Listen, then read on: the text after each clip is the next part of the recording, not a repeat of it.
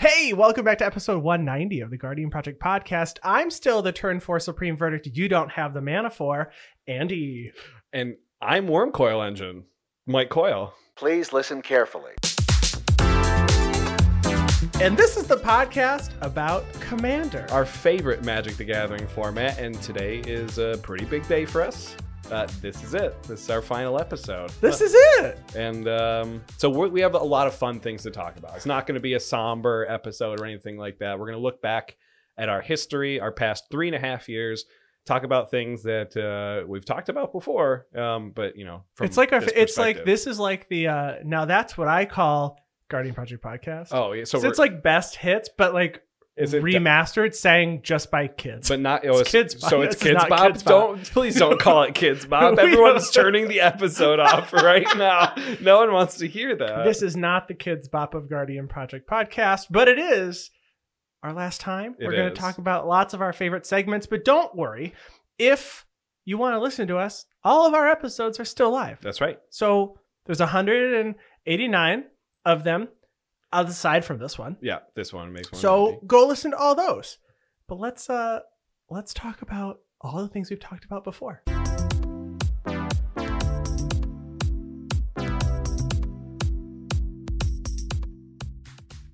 All right, so we thought that it would be fitting to just cover our favorite segments that we had the most fun chatting about. People were most receptive or they enjoyed these segments the most. So we're going to do all of them, yes, but just very short. This is a best hits episode. This is definitely a best hits. And it wouldn't be right if we didn't talk about something that we originally did in episode 27 and then again a few other times, which was the naughty or nice list. It was kind of a Christmassy themed segment, and we talked about cards that belong on the naughty or the nice list. And so we're going to do this with some commanders that we've played over the past few years. So I'm going to start out with one of my commanders, Vito, Thorn of the Dusk Rose. Haven't played it in a very long time. A 1/3 legendary vampire cleric for 2 and a black. Whenever you gain life, target opponent loses that much life.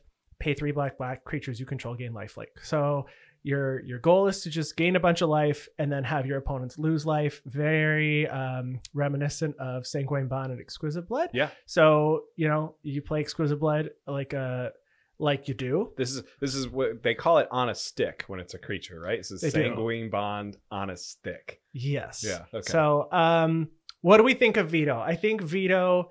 Is this Vito as a creature, as a commander, or this is this as your the specific commander? Vito No. decks, We're gonna do this as okay. These were our commanders. So I think the way that I played Vito, was the way was you a played naughty Vito way. I think he was fine. I think I didn't have any problem with your Vito deck, I don't think. I mean, it's definitely naughty when Exquisite Blood comes out or something. Yeah. I mean, it's a 2-card combo where one of the cards that's in your command zone is inherently at least a little bit naughty. It's a little naughty. I probably played Demonic Tutor in the deck. I didn't look at the deck That's list fair. before this, so I'm gonna put Vito on the naughty list. That's fair. I'm putting Vito on the naughty list. All right, so Jorian Ruin Diver is a deck that I used to have a long time ago, and it's proof that I don't know how to build Izzet decks properly. So Jorian Ruin Diver for 3 mana, 1 blue and a red. You get a 2/3 Merfolk Wizard. It says whenever you cast your second spell each turn, draw a card.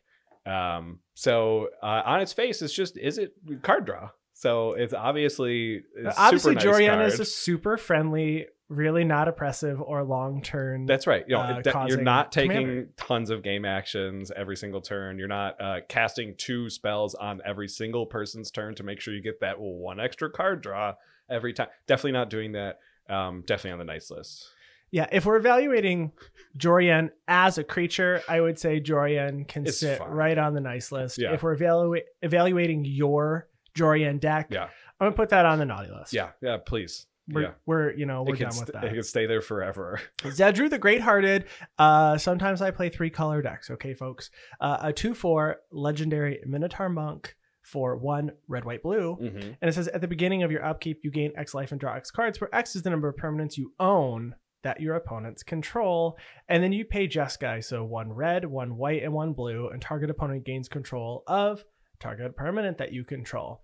So the goal of this deck was to give away terrible things like Thought Lash or things that make you just lose a bunch of life or exile your library or Illusions of Grandeur is the one that loses life, right? yeah, I think so. I'm giving away, it's, you know, kind of, you play Harmless Offering in here, the cat with that like weird Eldrazi tail, so you can give things away too. But donate. You give away, I think it's aggressive mining that you like can't play lands. Or I don't remember all the things. You give away mana barbs. There's a red enchantment that makes you discard your hand at the end of your turn. Or There's something a like lot. that. I don't remember all the cards, but this is the only deck that we played for like literally a 4+ hour game.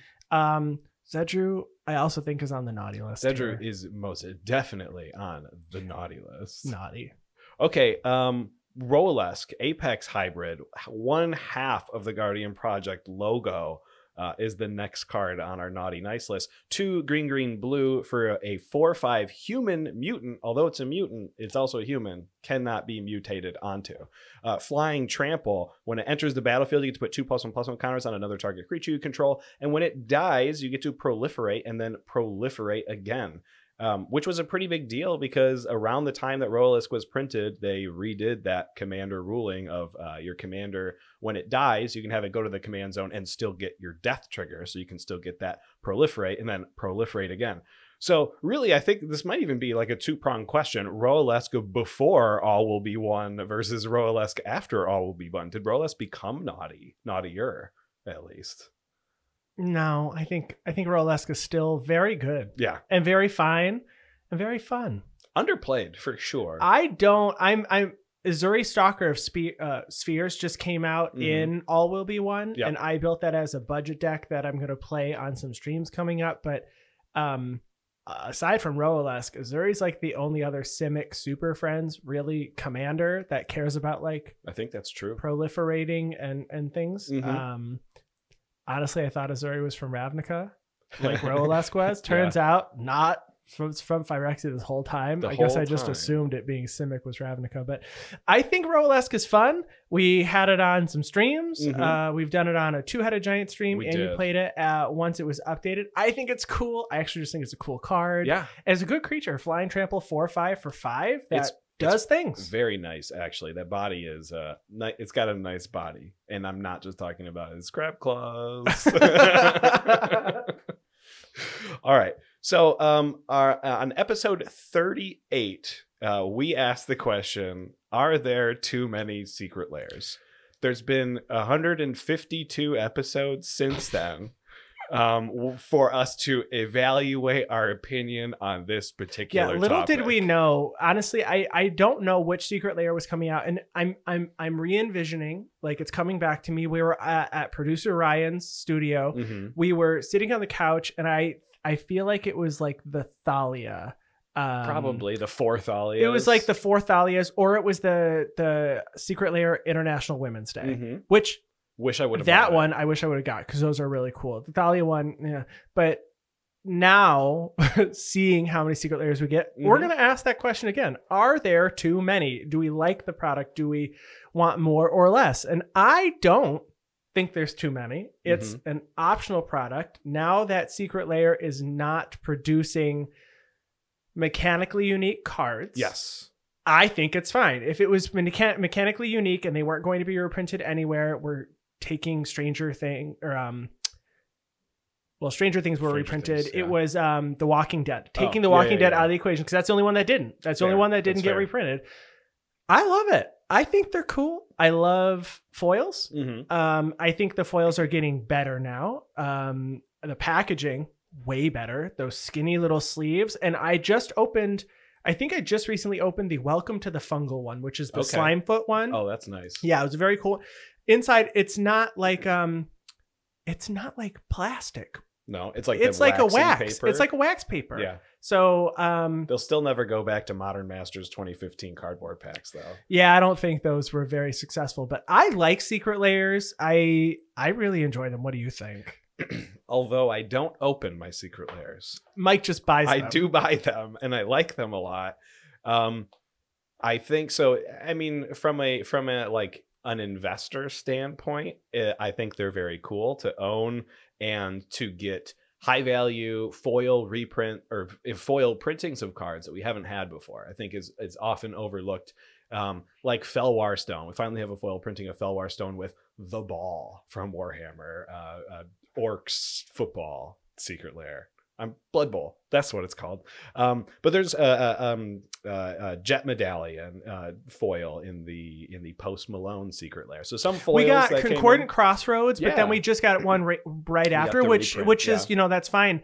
But I was able to get a really cool like Concordant Crossroads that has like ghost horses and things, right? Yeah. I think the artworks are great. I think that the Wizard of Barge Ooze one, to this day, I think is still probably my favorite secret layer of all of them that have come out. That Just Add Milk. And well, that one's good too. And the Space Galaxy Lands one that gave us the Unfinity Galaxy foiling. That's fair. Those three, like they're really good. So I think I don't think there's too many. No, there's maybe not. in episode 38 it felt like a lot, but that was also, I think, the beginning. there was nothing compared to what we have now. Well, I think that was also when just products in general started to come out quicker and quicker. So I think that was part of that discussion. That was, I was just thinking it's probably before the first super drop even happened.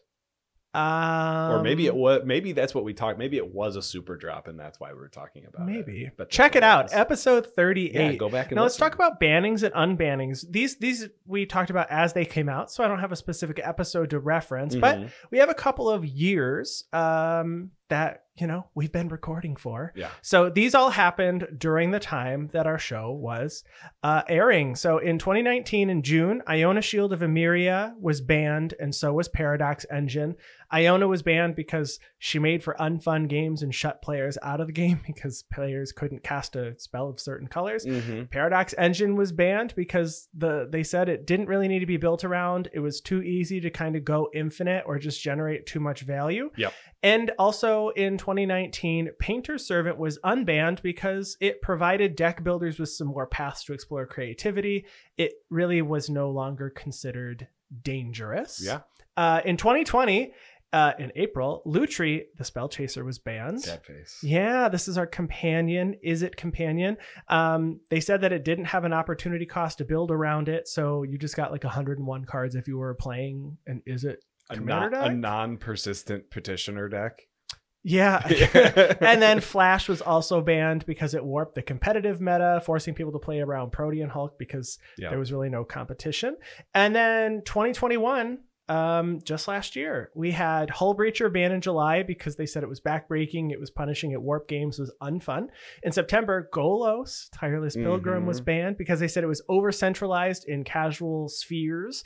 It was considered like a best of 5-color commander. Sure. And when Golos entered and you got to do that ramp, it effectively reduced its commander tax by 1. Yeah, right? definitely. So they said, sorry, you got to go. And at the same time, Worldfire was unbanned. They said it was no longer problematic, and they expect to see 8 and 9 mana spells show up in Commander. And they originally had a problem with people floating mana and then casting Worldfire and then being able to like play something down. And they said, but not anymore. So in our time, recording, there were 5 bannings, 2 unbannings. And honestly, there isn't really a lot that I would change or argue at this point. I think the format's pretty healthy, and there's so many new commanders coming out. I find it very difficult to do their job. Yeah. At this point, the only thing that still seems to be talked about is Dockside Extortionists, which they've discussed. Well, that's true. And they said, right now, we're not seeing it. We're keeping an eye on it. You're on thin ice. Wait, so people aren't talking about Drannith Magistrate anymore?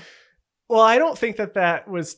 It hasn't gone away, right? I don't think it's gone away, but it's not legendary, so it's not like it can be your commander. Because there was also talk about the new Elish Norn being unfun. What isn't broken? Right. Seriously. I mean, what? No, I'm just kidding. If it's printed on a creature, you can remove it. That's my argument, right? Yeah. No, if it's a permanent, you can remove it. Let's go. Okay. So in episode 7, which was before. It was before. It predated you. Yes. 13 episodes before I joined the podcast. You and Brian played a game called Would You Rather, where I do specifically remember one of the questions being playing with an unsleeved deck or playing with a sleeved deck that the drink got spilled on. Yeah, that was. That. Yeah. And now you own an unsleeved deck. And now I have an unsleeved deck and I want to spill a drink on it. No, I'm just kidding. We don't want to spill things on our commander No. cards, even like this last week when my cat puked in my rare box, Mhm. but only on green Only cards. on the greens. And it was only about like 20, 25 cards. Mhm. And when I had told people on our Discord and on Twitter, they were like, okay, Barnabas has clearly made it he's made his opinions known on green, yeah. and we're all okay with this. Yeah, it's fine. It's fine. Green makes him sick. People in Discord said no loss there. Okay, so a would you rather. I developed this first would you rather as an ultimate test for you, Andy. I tried to pick two things that you didn't like to see which one you would pick over the other. So would you rather build a deck with a companion or build a suboptimal casual Voltron deck? Okay. My question is, how's the rules zero chat, not pregame, rules zero chat working here? Do I get to Just normal rule zero chat, sure. so I get to do what I want? You're going to just say yes to my rule zero? Okay, are you lying in your No, rule zero? But I Okay. do get to play with Lutri, or I don't get to play with Lutri. Oh, I mean, I guess it's up to your pod. Okay, and this pod, for the question I'm answering Okay. right now, You're- says You can only what you're saying is let's assume normal ban lists. okay, all right. Then I still think I'm probably going to go with a companion Okay. over Voltron. hmm Especially suboptimal Suboptimal Voltron, because Voltron. like I already, even if it was fully optimal Yeah. and did what it's supposed, I've done that. Mhm. I've done that twice. I have taken Light Paws Yeah. to the trash, not Yeah. the trash, but basically Well, to the trash. Yeah, you got to take it apart. It still lives, I think, in my Moxfield Yeah. profile, But- but like it's well- really, I try to not remember it. For this analogy, we'll assume your commander doesn't draw you cards or doesn't give you card advantage when casting an aura or an equipment. Yeah, no, I'm just saying, even if it did, Yeah. I'm still going with companion because I'm too empathetic of a player. I'll be Sure, honest. sure. And I don't like having to swing at the one open person. Mhm. And then they use 100% of their resources to shut you down. Mhm. And if they can remove your commander, which hopefully they can't if you're playing Voltron, then you sit there and participate in a game where you do nothing. Sure. And that's how every Voltron game goes for me. Yeah. Except the one time I played Light Paws on stream. But as soon as we ended, what you didn't all hear was that I actually apologized. It's And I true. didn't even do anything wrong. I You just played the felt deck the way it was supposed to felt play. really bad with how it played. So I'm gonna go with companion. I don't know which one, but specifically because the restrictions in all of them are not that terrible. But if I picked one, I might play Gigantha. Okay. Yeah. Gigantha. That's the most popular companion according to your statistics. Yeah, according to what I played against, Yeah. Gigantha, but I also Gyrood is kind of cool, but I think I'd get bored with like the clone mill thing. Sure. Otrimi's cool. Otrimi. Or not Otrimi. Umori. Umori. Umori's kind of Yeah. cool. Ooh, an Umori Yeah. Grist deck. Planeswalkers. That'd be Yeah, kind of cool. yeah. All right, here's my would you rather. Yes. Would you rather play a deck that can only win through combos Mhm. or play a deck that can only win through combat? Assuming you are, we talk about making sure the table has fun, you have fun, you Mhm. don't get bored. Mhm. I thought this was an interesting question because we've talked about my deck only wins when I tutor these two things, and it kind of, it's a feel bad or it gets boring because I don't do like that was my Rona Disciple of Gix Sure. deck. I was like, oh, this is not that fun. But only winning through combat, where you don't have any combos, we like combos. Mhm. So I wasn't sure which route you would go, but you can only win. There is no accidentally I found a combo. It is you win through combo or you win through combat here. I mean, I could definitely say, and I think you can too, that we have decks that are on both sides of the aisle here that can only win through. Well, maybe not. Maybe I don't have a deck that can like literally only win through combo, but there's a lot of decks where I don't want to swing. I think I'm in the. Your mono white planeswalker deck, did that have Approach of the Second Sun, or did that only win through combat? It did have Approach of the Second Sun. Okay. Yes, but it mostly won through combat. Agree, understood. Mhm. I'm just trying to think of your in decks that fact- can only win through combat. In fact, commander damage in that deck is very strong. De Jure's got Vigilance. Morophon humans, is there a combo? There's not. I mean, there's the Morophon with OG Joda that makes it so I can cast humans for free, but there's no combo that's like draining or sacrificing. That one's combat. So that only. one just wins through combat. But like my Shirei deck or whatever won through sacrificing everything to an Ashnod's Altar and casting. All my mono black decks are winning from combat, some trigger that's happening. Yeah. I think I'm gonna go with combo. I think that's what I would like if I had to only build one for the rest of my life, kind of deal. Combo. I think it would be. What about you? I think I'm going with combo. Yeah, I think so too. I'm going with combo. All right, let's shift gears here and talk about some Commander Spellbook combos. We love Commander Spellbook. And back in episode 145, we got to interview Lapper, who's the product manager for Commander Spellbook. We just love their combos. And it wouldn't be a final episode if we didn't talk about a couple of combos. So I want to talk about one that I didn't get to talk about because we weren't doing Commander Spellbook combos when this card was kind of something that was new and popular. It's true. And that's a combo that deals with Slimefoot the Stowaway. I love Slimefoot. Mm-hmm. I am putting my Slimefoot deck back together. I'm putting my Slimefoot down. I'm putting my Slimefoot down. And it's Slimefoot, Ashnod's Altar, and Parallel Lives. So Slimefoot's a 2/3 fungus for 1 black and a green. Whenever a Saproling you control dies, it deals Slimefoot deals a damage to each opponent, and you gain a life. So that's really strong. Mm-hmm. And you can pay 4 colorless and make a Saproling. Ashnod's Altar, we've talked about a million times. 3 mana artifact, sack a creature, you get 2 colorless. And then finally, Parallel Lives for 4 mana and enchantment. If an effect would put 1 or more tokens onto the battlefield, it puts twice that many onto the battlefield. So all you need to do is have all 3 of these on the battlefield, mm-hmm. and then 4 mana to make 1 Saproling. It makes 2 Saprolings. Mm-hmm. You sacrifice both of those to Ashnod's Altar. You're going to get 4 mana, and Slimefoot's going to trigger and deal 2 damage to each opponent. You're going to gain 2 life. And then that 4 mana that you just made, you make another Saproling, rinse and repeat. So it ends the game. It's easy, and the 2 cards work spectacularly in Slimefoot. Like, even if you weren't thinking about adding this combo, mm-hmm. you might naturally stumble upon these cards anyway. That's for someone who's not looking for combos or, not looking to abuse Slimefoot. Well, but I love even this. If you are. Yes. But I just love this. And you can switch Parallel Lives out for any of the token doublers that are mono green. You can switch Ashnod's Altar out for other cards, but you may need some additional pieces. But getting 2 mana is pretty great, so I love this combo. Yeah, and Ashnod's Altar getting reprinted in Brothers War in the schematic version made it a little bit cheaper, which is nice. Parallel Lives still going to run you over $40. It's still like $40. But the rest of the combo is extremely affordable. Yeah, this combo itself is $51 on TCG Player, and I'm pretty sure Slimefoot is like 20 cents of it. Yes. So let me give you a $2 combo that we didn't talk about from the release of AFR. But we did talk about some other ways that this creature can combo. And that is with Asmodeus the Archfiend. 4 black, Devil God 6/6. Says if you would draw a card, exile the top card of your library face down instead. But that doesn't matter because we don't want him on the battlefield. We want him in the graveyard because it has 2 activated abilities of black to draw 7 cards, and a mono black and a single black to return all cards exiled with Asmodeus the Archfiend to their owner's hand, and you lose that much life. But really, I guess it's just a 3 black, draw 7 cards that we care about because we're going to have Necrotic Ooze, a 4 mana ooze that has all activated abilities of cards in your graveyard, and Scourge Familiar, a 3/2 flyer for 4 and a black that allows you to discard a card to add black.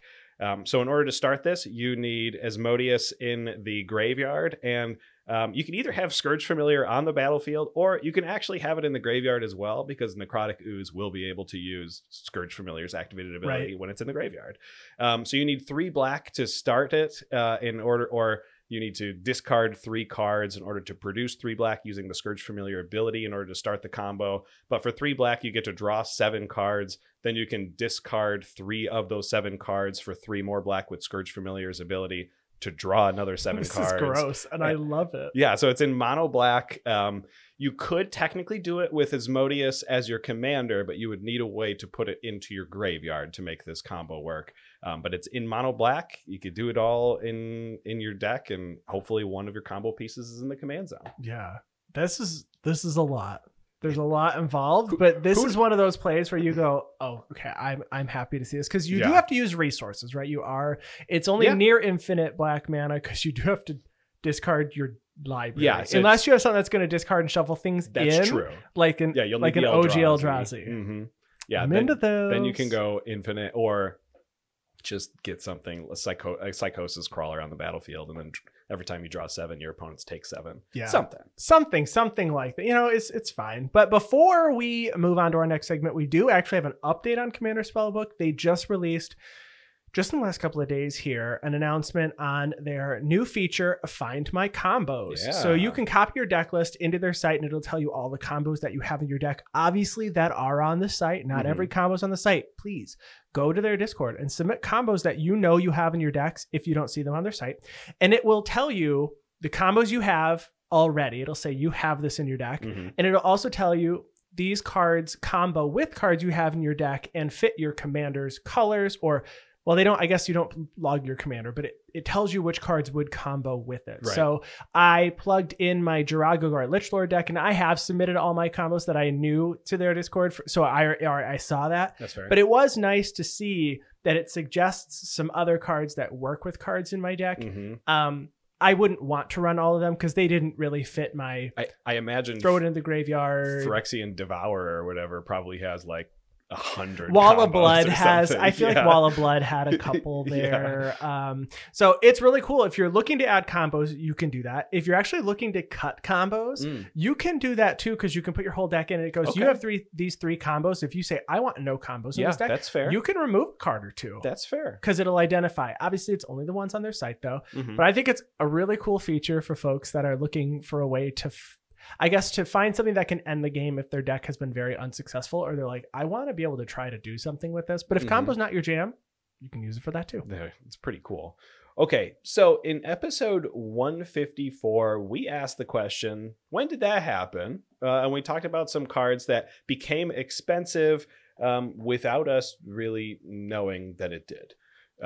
So I'll pose the question of what the heck happened to Pongify? Pongify is a 1 blue mana instant. This is destroy target creature. It can't be regenerated, and its controller creates a 3/3 green ape creature token. And for the longest time, this card was under $1, all the way until Amonkhet's release. And I think that's when I started playing Magic, and I think the popularity of the Commander format and Magic itself started becoming really, really, really big. Not that it wasn't big before, but I think there's a lot of natural growth in a lot of cards that don't get a lot of reprints that happened around the Amonkhet and Ixalan release. But this card is now almost $5. I mean, this card's been reprinted one time in Double Masters back in 2019. And it was reaching just over $6 at the time there. We have Rapid Hybridization, which is basically doing the same thing, except creating a green frog lizard instead of a green ape. And that one is also starting to pick up steam, going up to almost $3. But I never expected this card, which I probably opened a bunch of in Double Masters, or just bought a bunch of for $1. I didn't realize it was $5, and I will expensive. Naturally gravitate towards removal in a deck that has blue. It doesn't always have to be bounce. This one is in fact destroy. Yeah. $5 is when it starts to get to the $5-10 range. Is when you're like, do I actually need this card? 1 for mana this removal deck? though. It's pretty nice. It is 1 mana. It's destroy though, not exile. So I didn't realize that card was getting so expensive. Another card that made me say, when did that happen? Is Thornbite Staff. So it's got a single printing, but it is a tribal artifact shaman equipment. It is a 2 mana artifact that has equipped creature has pay 2 and tap it. This creature deals 1 damage to target creature or player, and whenever a creature is put into a graveyard from play, you untap this creature. And whenever a shaman comes into play, you may attach this to it, and it has equip for 4. So you can cheat it onto your shamans. The card right now is $18. Yeah. It's an uncommon, but single printing, and it looks like this card was like 50 cents. I mean, from like 2013 to like 2018, and then just slowly, all of a sudden, it just kind of went up. A lot of command or creature themed decks became very popular. We've even talked about shamans, which has nothing to do with, I guess. I mean, the popularity of this does not care about shamans. No, it doesn't. And we talked about shamans, which I thought was interesting. This conveniently, but it looks like honestly in 2020 it went up, and then it kind of shot up again, and then it just it flew from $9 to nearly $20. I mean, it's $18 right now. in 2022 and 2023. Atla Polani was the only creature. I had to look it up to make sure it was a shaman that I would think would even care about Thornbite Staff caring about shamans. But I remember when Ayara First of Lochthwain came out, this card, any mono black sacrifice outlet type of deck where you have to tap the creature to sacrifice the creature combos perfectly with it. I bought mine for my Ayara deck, which is why I own one. I don't have a copy of this card, but I do want to say this kind of ties into some questions that people have been having. This is a tribal card. Sure. And Atraxa Grand Unifier that came out in All Will Be One has some reminder text because you get to reveal the top 10 cards of your library, and it says for each card type, you may put a card of that type from among them revealed into your hand. It does not include tribal, but it includes the word battle. And so there's been some discussion on whether not a subtype then. It was chatting about whether or not it was a card type anymore, and if battle was replacing tribal or if it's new. And on Blogatog, this was asked, and Mark Rosewater confirmed that tribal is still a card type, but it's last year there were some articles. It's just not going to really be used anymore, but it is still in fact a card type, and that reminder text is not rules text. So Atraxa Grand Unifier can in fact grab tribal cards in that flip. It just doesn't physically say it, but it is still in fact a card type. Nice. Which I thought was really that's awesome. Really interesting. So Atraxa Grand Unifier even folks, better than it was. Even better. Now you can grab more. So let's go back to episode 8, another OG. Yes. We did an episode on unnecessary flavor ships. So this was our version of unnecessary censorship. And we talked about some cards that, when you really censor them, I can't believe that Wizards actually printed these. I can't believe with this flavor text. It's crazy. It's uncalled for. It's unacceptable. Yeah. So Fodder Cannon is a 4-mana artifact. It has pay 4, tap it, sack a creature to deal 4 damage to target creature. But this flavor text, you guys, this is really bad. Step 1, your cousin. Step 2, your cousin in the cannon. Step 3, another cousin.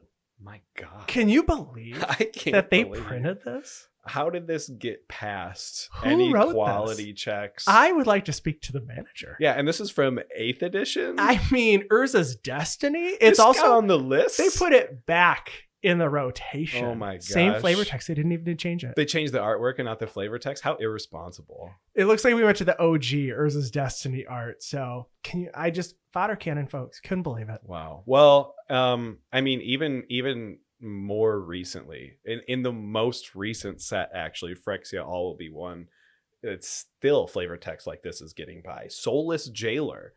2 generic mana Phyrexian Golem 0/4. It says permanent cards from graveyards can't enter the battlefield, and players can't cast non-creature spells from graveyards or exile. If you didn't hate this already because it was shutting down your graveyard, you'll hate it even more because of its flavor text.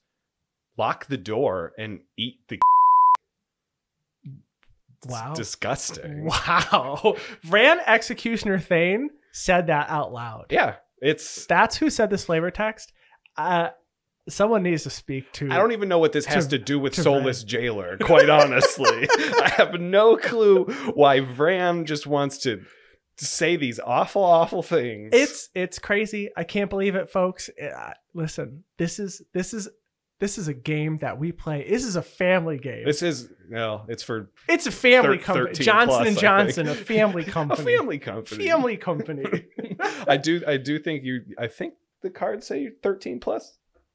Hey, I don't know. It's for families as long as you're at least 13 years old. Yeah, I think it's on this side of your box. Coil's looking currently at a box. 13 plus. 13 plus. It doesn't actually say years old though, so I just assume there's at least 13 packs in the plus box. Days. 13, at least 13 days. 13 days. All right.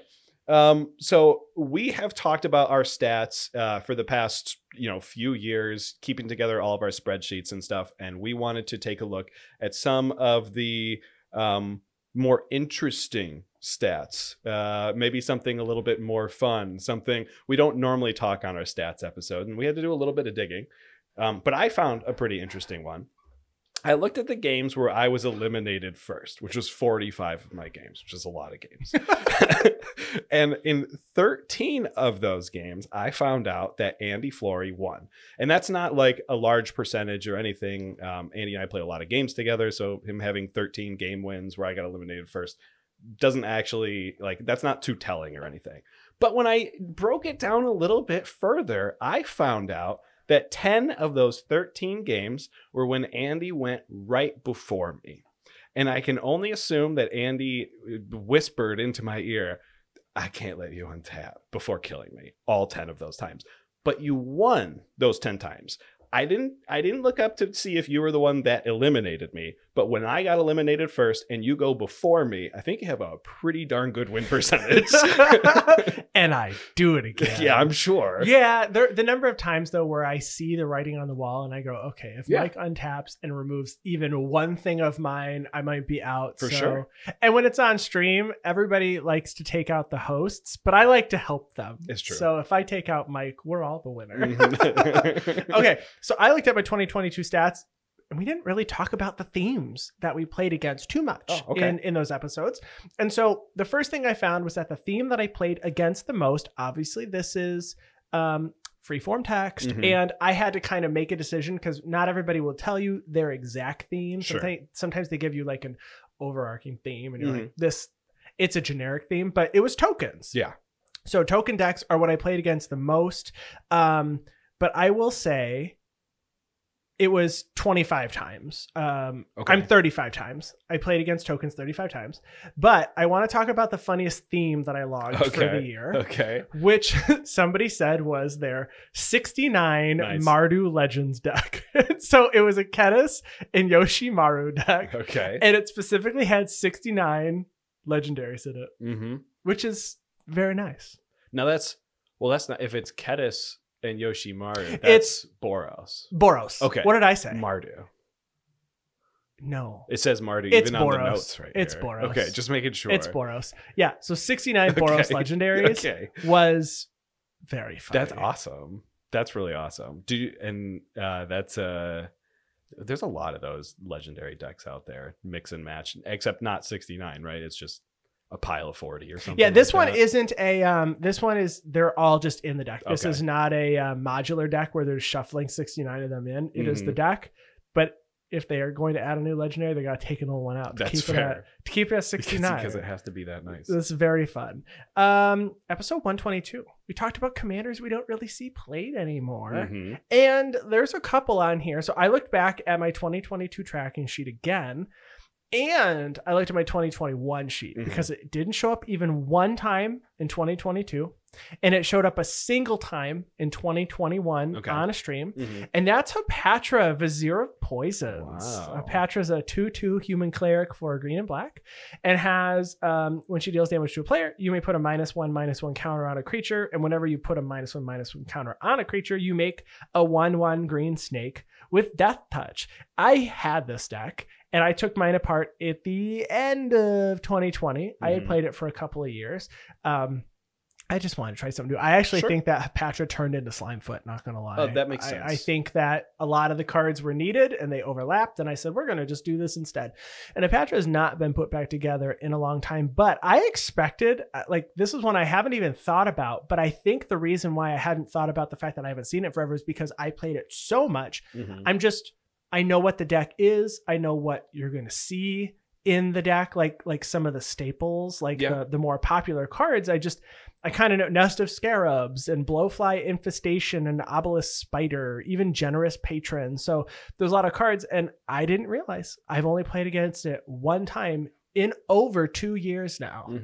One time. I mean, I remember this commander being extremely popular when it first came out, but when it first came out, there was slim pickings when it came to legendary creatures. Yeah, it was a lot less compared to what we have now, because this came out in Amonkhet, so there was a lot less options. But ton of support in All Will Be One with all that proliferate triggering and all that kind of stuff, and maybe we'll see more of it. Yeah, maybe I'll throw Hapatra together again. Just throw it. Okay, throwback. We're gonna do all our old commanders and disassemble all our current ones. Deal. deal. She-Ra's back on the menu. Okay. So I also went back and looked at my tracking document, but I went back to my 2021 and I saw a commander within the first 3 games that I haven't seen since. And it had, from what I remember, a lot of hype. And that's Genn Arcanum Weaver. This is Mardu, red, white, and black for a human wizard 2/3, where you can pay Mardu, red, white, and black, and tap it to sacrifice an enchantment and return target enchantment card from your graveyard to the battlefield. So this was really big on cheating out like giant curses like Overwhelming Splendor and Cruel Reality, which can cost like 8 and 9 mana each, to just cheat them out by sacrificing a 1 mana enchantment or something on turn 3. We played against it, I think, one time on stream. I don't know if I ever played it in a non-streamed format, non-streamed game. And to be fair, there hasn't been a ton of Mardu enchantment support since it got printed, and no real reason to just keep building it. It's been a long time. I haven't seen it. I don't think I've seen it in at least a year or more. So I'm sure one day there'll be an enchantment that gets printed that when it enters, it untaps a creature and gives you a free Mardu amount of mana or something. And Genn will be good again and we'll see it. But yeah, till then, haven't seen it. Yeah. Okay, so we talked about the Commander map back in episode 161, and the Commander map was made by Lucky Paper Radio, and this is a way to see in a more visual sense what Commander decks and trends look like. And we took a look at our signature decks here. And for me, my signature deck would be She-Ra, Shizo's Caretaker, which is coming back together, by the way. So there's 2,746 decks represented on this map. And there are 2 main islands, 1 small island on the left side of the map and 1 large island on the right side of the map. The left side of the map, we have a very small concentrated island of Shadowborn Apostle decks, because She-Ra does care about creatures with power 1 or less that sacrifice themselves, and Shadowborn Apostles do that 6 at a time. So there are a lot of Shadowborn Apostle decks. I used to have a Shadowborn Apostle deck for She-Ra. Honestly, I didn't really like it very much. I thought it was boring. I think a lot of people who have Shadowborn Apostle decks probably feel that same feeling about Shadowborn Apostle decks. But on the right side is a much more vast differences in your She-Ra decks, mostly based on budget. As little as a $4 total budget for a She-Ra deck I found, going all the way up to decks that can cost over $600, which really puts into perspective what kind of She-Ra player I am, which is close to that $600 version. But it was just cool to see that, and there was also a small isle, is what I'll call it. I think that's the correct. Is it just like a long row? Yes, it is. At the north side of the right island, that when I looked at it, looked like it was all pauper decks. So all commons were the cards that were shared between it, and She-Ra, being an uncommon printed in Ultimate Masters, became a very popular pauper commander. Nice. Well, it wouldn't be the last episode if I didn't talk about Noyandar Royal Shaper one more time. My Merfolk ally, which has 1,078 decks represented on the map. There's a small island, which appears to be the most common version of Noyandar. Obviously, it's not a wildly popular commander, which is just like generic Azorius. Okay.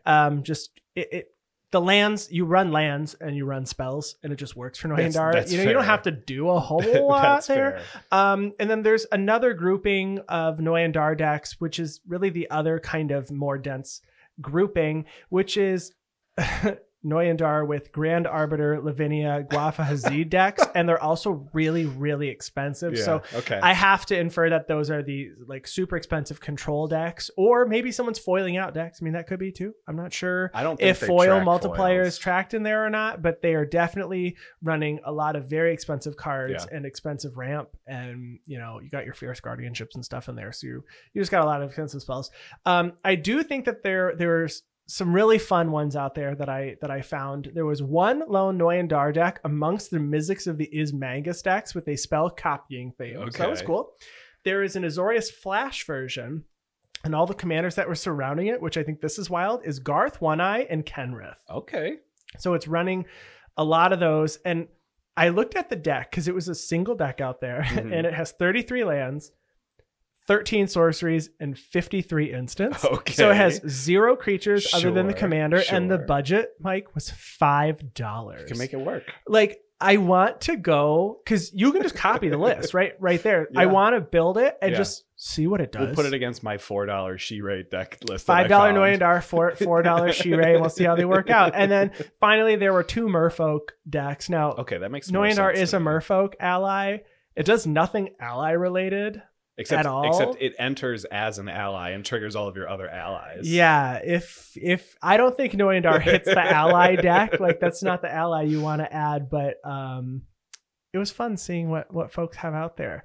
Now we talked about FOMO in relation to cards that spike in price when new commanders come out or cards that work with old commanders come out back in episode 135. Mm-hmm. So let's talk about some things that have gone up in price. My first one here is Zirlin of the Claw. Oh, yeah. And this is a reserve list legendary dragon for 3 red. You can pay 1 red, so 3 mana total, tap it, search your library for a dragon, and just put it into play. Mm-hmm. Shuffle your library afterwards, and that creature has haste. And it says remove the creature from the game at end of any turn. So I'm sure it's now errated to at the end of whatever turn it came in. Turn, yeah. So this card, it's $15 now. So it's not like it's cheap. Sure. But it's reserve list. That makes sense. Yeah. But when Miriam Sentinel Worm was released last year, this card shot up to $38 with Dragon Hype. But dragons are the most popular creature type. I mean, it's very popular. Definitely. So if folks had just waited a couple months, mm-hmm. they could have gotten it for 15 again. I mean, you would have saved $23 just by waiting here instead, and spending 15 instead of at 38. But it was also at $4 honestly until like Kaldheim and then Modern Horizons 2. Yep. Or that might be 1, but either way, until 2021, it was about $4 and it shot way up with Miriam. It's coming back down, but I don't know if it's ever going to get to 4 again. So folks, just wait just a little bit. Just wait a little bit. I mean, your dragon combo probably is going to combo with a couple other things. But one card that hopefully you already bought it, and if you haven't, I honestly would recommend waiting a little bit. Is Captain Sisay, originally printed in Legends. Captain Sisay, and it's only had 1 reprinting, unfortunately, and that is in a Secret Lair. Captain Sisay for 2, a green and a white. It's a 2/2 legendary human. That says tap it, search your library for a legend or legendary card, reveal that card, and put it into your hand. Then shuffle your library. So it's a legendary creature tutor effect, repeatable every single turn.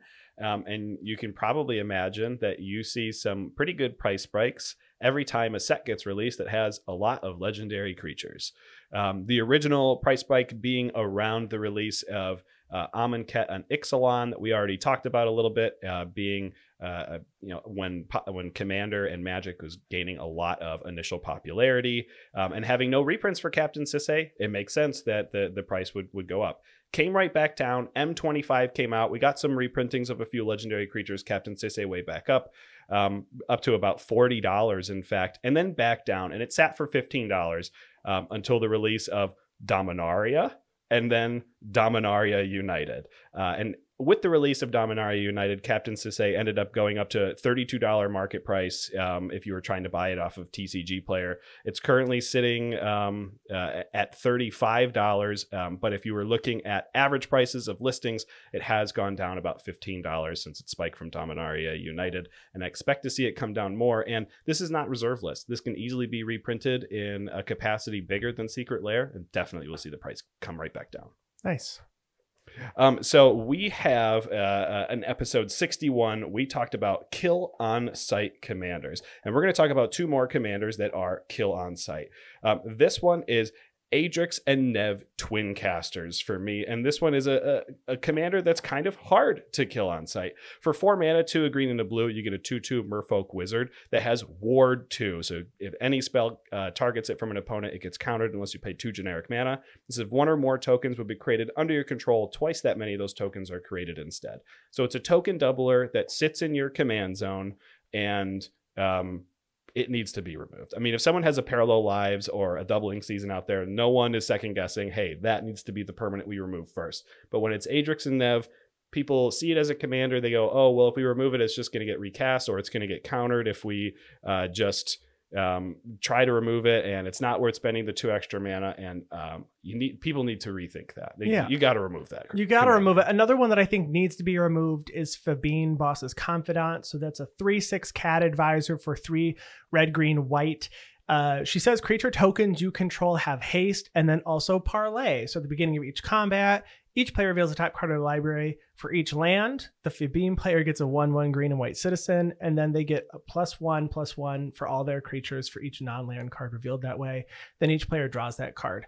Honestly, this card's great. I think it's a super fun design. It is one of the more interesting Naya decks that I've played against in recent memory.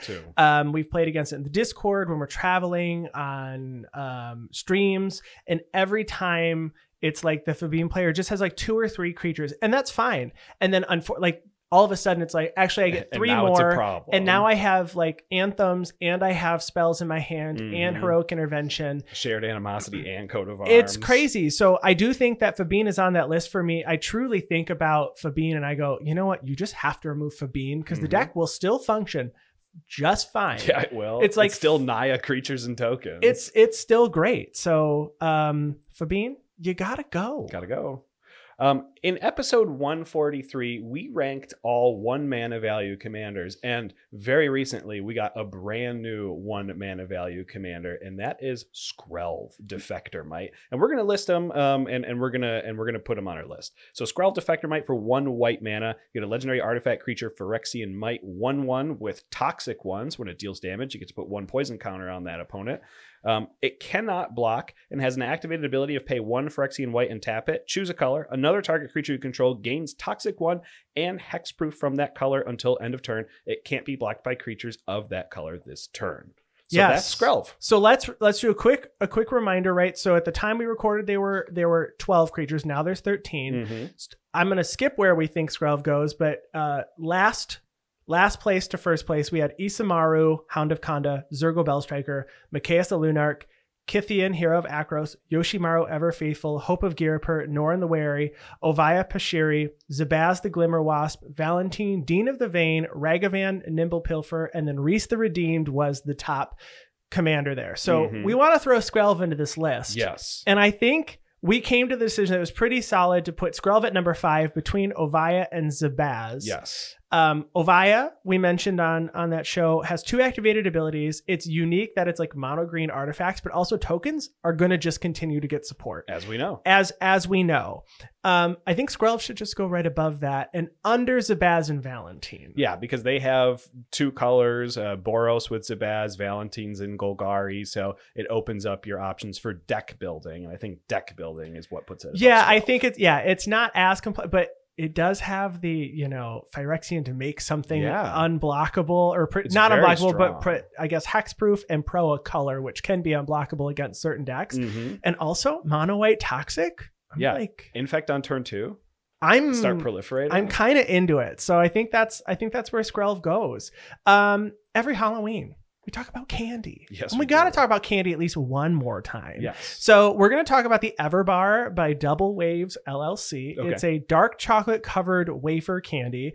And here's their description on their website. So it says, "It has happened to the best of us. We're in the middle of a busy day and we start to get hungry, maybe even tired, with no time to sit down for a meal in sight. We just have to go get a snack, or we need something that's light and crispy to indulge in. They've made the Everbar so you can keep your energy up, crispy wafers for a light snack without feeling heavy, and premium dark chocolate for fuel and satisfaction. Nothing complicated, nothing inflated, just a simple, indulgent pick-me-up to carry you throughout your day." So I actually don't think a candy bar is a quick pick-me-up. No, it's not. This marketing's insane. It's hilarious. This marketing is insane. They also market that it's non-GMO, 180 calories, and their site says that you give it to somebody whenever you want to motivate someone you love. What? That way someone can hand it to me and say, "Go mow the lawn." Yeah, exactly. I'll give you an Everbar if you go mow the lawn. This will motivate you. I'm bribing you with chocolate to do something I want you to do. I will say it was delicious. Yeah, it was good. It was very good. It was not overly sweet, but it definitely tasted like dark chocolate. It was a dark chocolate wafer candy bar. I'd probably eat it again. I would eat it again. What commander do you think this is? What would you eat again? What are you doing here? I'm thinking mine might be like so it's, I can't say like Marin of Clan Nel Toth because I do. Oh, Marin's better like, than this candy bar. Marin's, in my opinion. Marin's better than the candy bar. Marin's like, I mean, one of my OG Reanimator. I love Marin. Marin's amazing. I will say, if we're going with the description of like it's a light pick-me-up or something, Okay. maybe we go with a deck that's just fun to play occasionally and like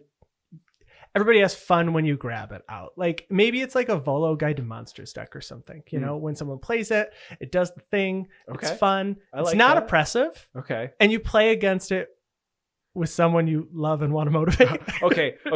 Volo's non-GMO, obviously. Let me just combat it real quick. A light pick-me-up is you after you sit down and someone starts comboing off with their Brago King Eternal deck.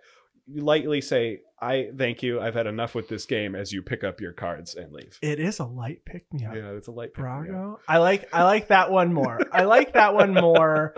Yeah, let's. Yeah. Okay. So we talked about some tribal decks, and we had a few episodes where we talked about certain tribes that we play in Commander or that people play in Commander.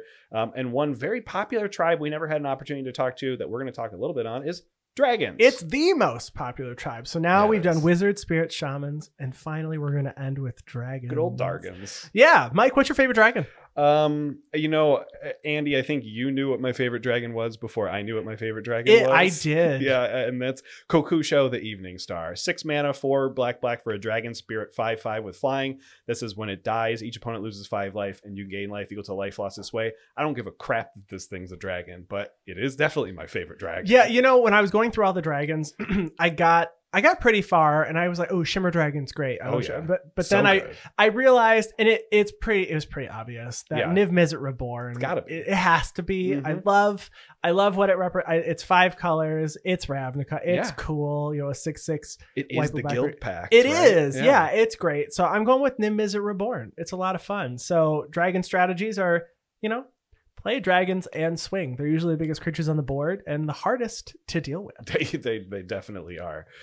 So we had a bunch of topics that we didn't have the opportunity to get to over the past 3.5 years. And to all you out there that do create your own content and have your own podcasts, feel free to. Yeah, we've always had like a running list of things we want to talk about. So one was like elevator pitches, right? We talk about commanders in like 1 minute. Yeah, 1 minute. What's your elevator pitch on what your deck does? Mhm. I love it.